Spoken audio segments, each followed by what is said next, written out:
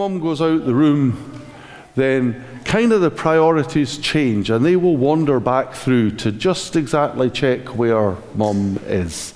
And this is what children do, because they are attached. And we use that word in psychology, that children are attached.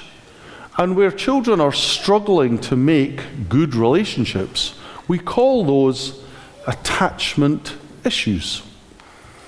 And there's a whole area of child therapy around helping children to recover from attachment issues. And usually the reason that children have attachment issues is because they did not have enough parental presence when they were very young. There was not enough parental presence.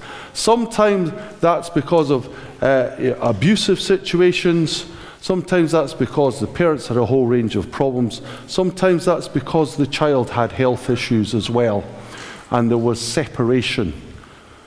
But that area causes a challenge in making relationship. Now, I know you might be saying, well, okay, we know where you're going now, Graeme, because we as human beings were separated from God. And so now that we are in relationship with God, we sometimes struggle and have a few attachment issues when it comes to connecting with our Father God like a weaned child, where everything we've got we want to show. Every time we lose sight, we want to go find. The times when we feel our most comfortable and our safest are when we're in His presence, like a weaned child. So I want to talk a little bit about Christmas activities. And I want to split them into 3 packages. So if Janet can put up the next slide, that'll be good.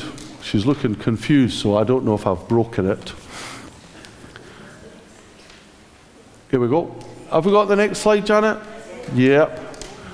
Is it timed out? There we go. Okay, so I've split everything we do at Christmas into 3 categories. Okay, so red, amber, green. So here we go. Right, so the category 1 is everything that you have to do at Christmas. This is you have to do it. You have to do it whether you want to do it or whether you don't want to do it. You're going to have to do it. Now this might be a range of things. So if you work in a range of services or jobs, you may well have to work over Christmas. You've got no choice. You're on, your shift is there, you're going to have to do it. Everything else is going to have to work round because you have to do that. If you've got small children, you're going to have to do some child care whether you like it or not. You're going to have to do it. Now, what I find quite interesting is how many other things people attach the label have to. That in fact, they don't have to, but they've kind of put themselves in a position where they think they have to. I mean, okay, I want you to just brace yourself for a second, but you don't have to have turkey. You don't have to. And if you have turkey, you don't have to order it in July, and you don't have to arrange for it to be so large that it will feed 740 people, even though there's only 4 of you. You don't have to do that. I'm being a bit sarky, but here's the question. What's on your have to? I have to. I have to. And that's an interesting thing. Have to, there are some real have tos, you know. We have arranged things. I have a job. We've got a Christmas Day service. Yeah. Do we have to do it? There's a good question. Because that leads us to the next one, which is, well, we ought to. The first thing that I ought to do when I'm doing a talk like this is check my spellings. Because I spell ought with an A, which is an actual word but the wrong one. But Mark Anderson did correct me, and he was very gentle about it and said, I wonder if you've made slides with a particular Scottish spelling rather than... But in fact, the reality is that for Scottish, read wrong. Because no, it was just the wrong spelling. But there you go, that'll show me. Anyway, but there's the ought. We ought to do it. We ought to. Well, we ought to have great Auntie Mary round because, well, it's Christmas. But she hates the kids. I know. But we ought to. And I ought to give those people a Christmas card. Why? Well, they gave us one. So we ought to. And we ought to come to church. Now, ought to is a challenge, isn't it? Because what's the difference between duty and guilt? Well, can I tell you? I think it's in the aftermath. Telling the difference between duty and guilt is in the aftermath. Because if you do something out of duty, you know you should, but actually having done it, you feel glad that you did.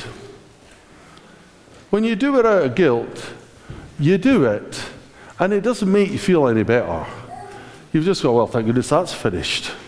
Or, you know what I mean? I knew that's what was going to happen. Yeah, but I did it. Why? Because I ought to. And an ought to, there are lots of ought tos in Christian. Are you seeing the parallel here that you're going, well, wait a minute, this is not just for Christmas. You know, the have to and the ought to is not just how Christmas goes. We do this our whole lives, don't we? What we call have to isn't necessarily have to. We do things because we ought to, not because we want to. And then there's the last one here. This is the good one. This is the like to. This is when we've got rid of all the have tos and all the ought tos, and everybody, including close relatives, is finally gone, and we can do the things that we actually like to. We can finally be happy. We can finally have real fun. It's our time.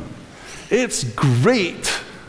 Now, what I've discovered in the modern age, and maybe the modern age isn't any different from anywhere else, but we've kind of got to the stage in lifestyle where an awful lot of like to is just nothing.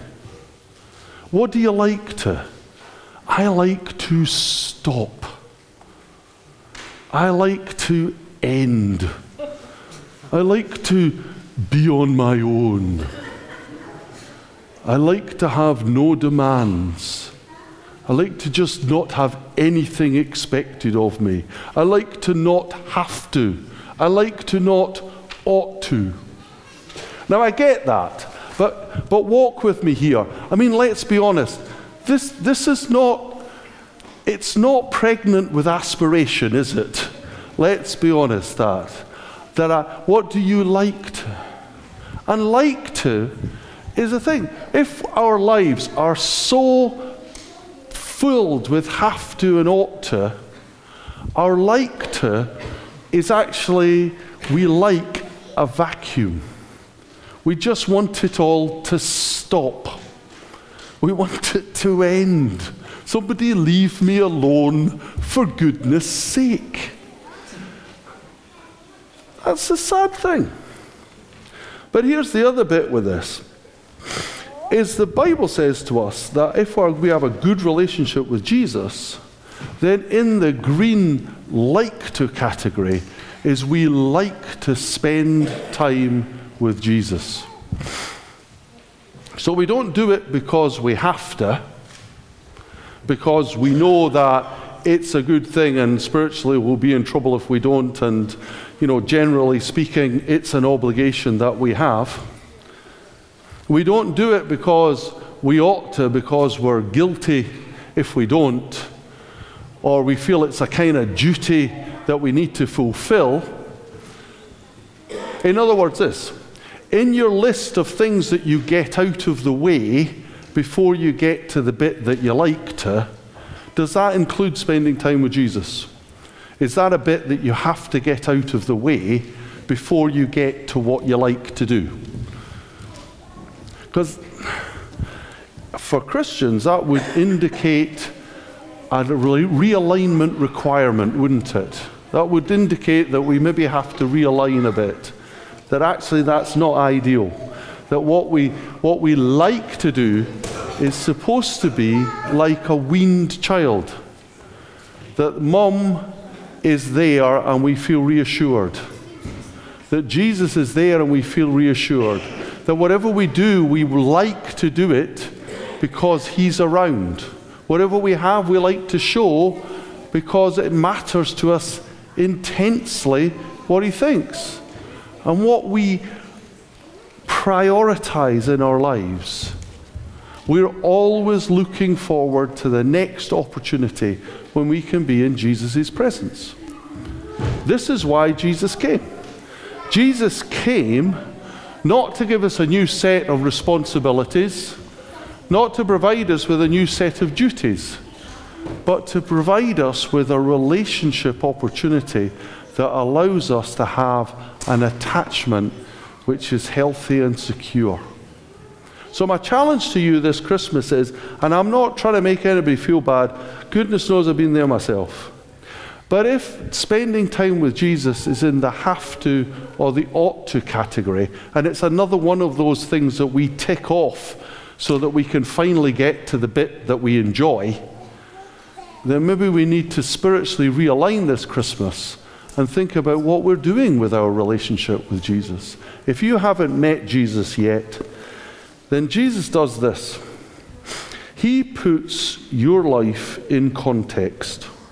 What you do, what you need, who you are, becomes defined in God's great grace. That you matter, you have significance, you can be secure, like a weaned child. Not a crutch, but a context. He can put right what you carry. He can take burdens away. He can heal diseases. And that's exciting.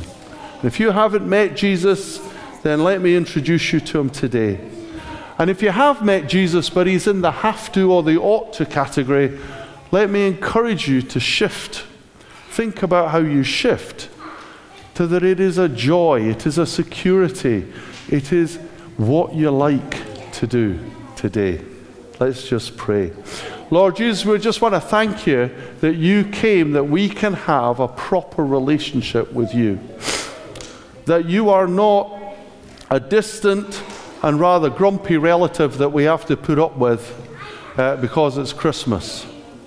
That you are not a gift that we have to receive and we feel duty bound to say thank you for, even though we're not sure why.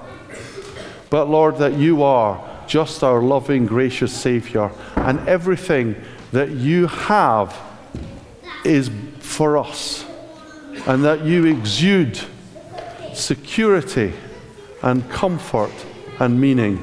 Help us to be excited about being in your presence. We just pray in Jesus' name. Amen.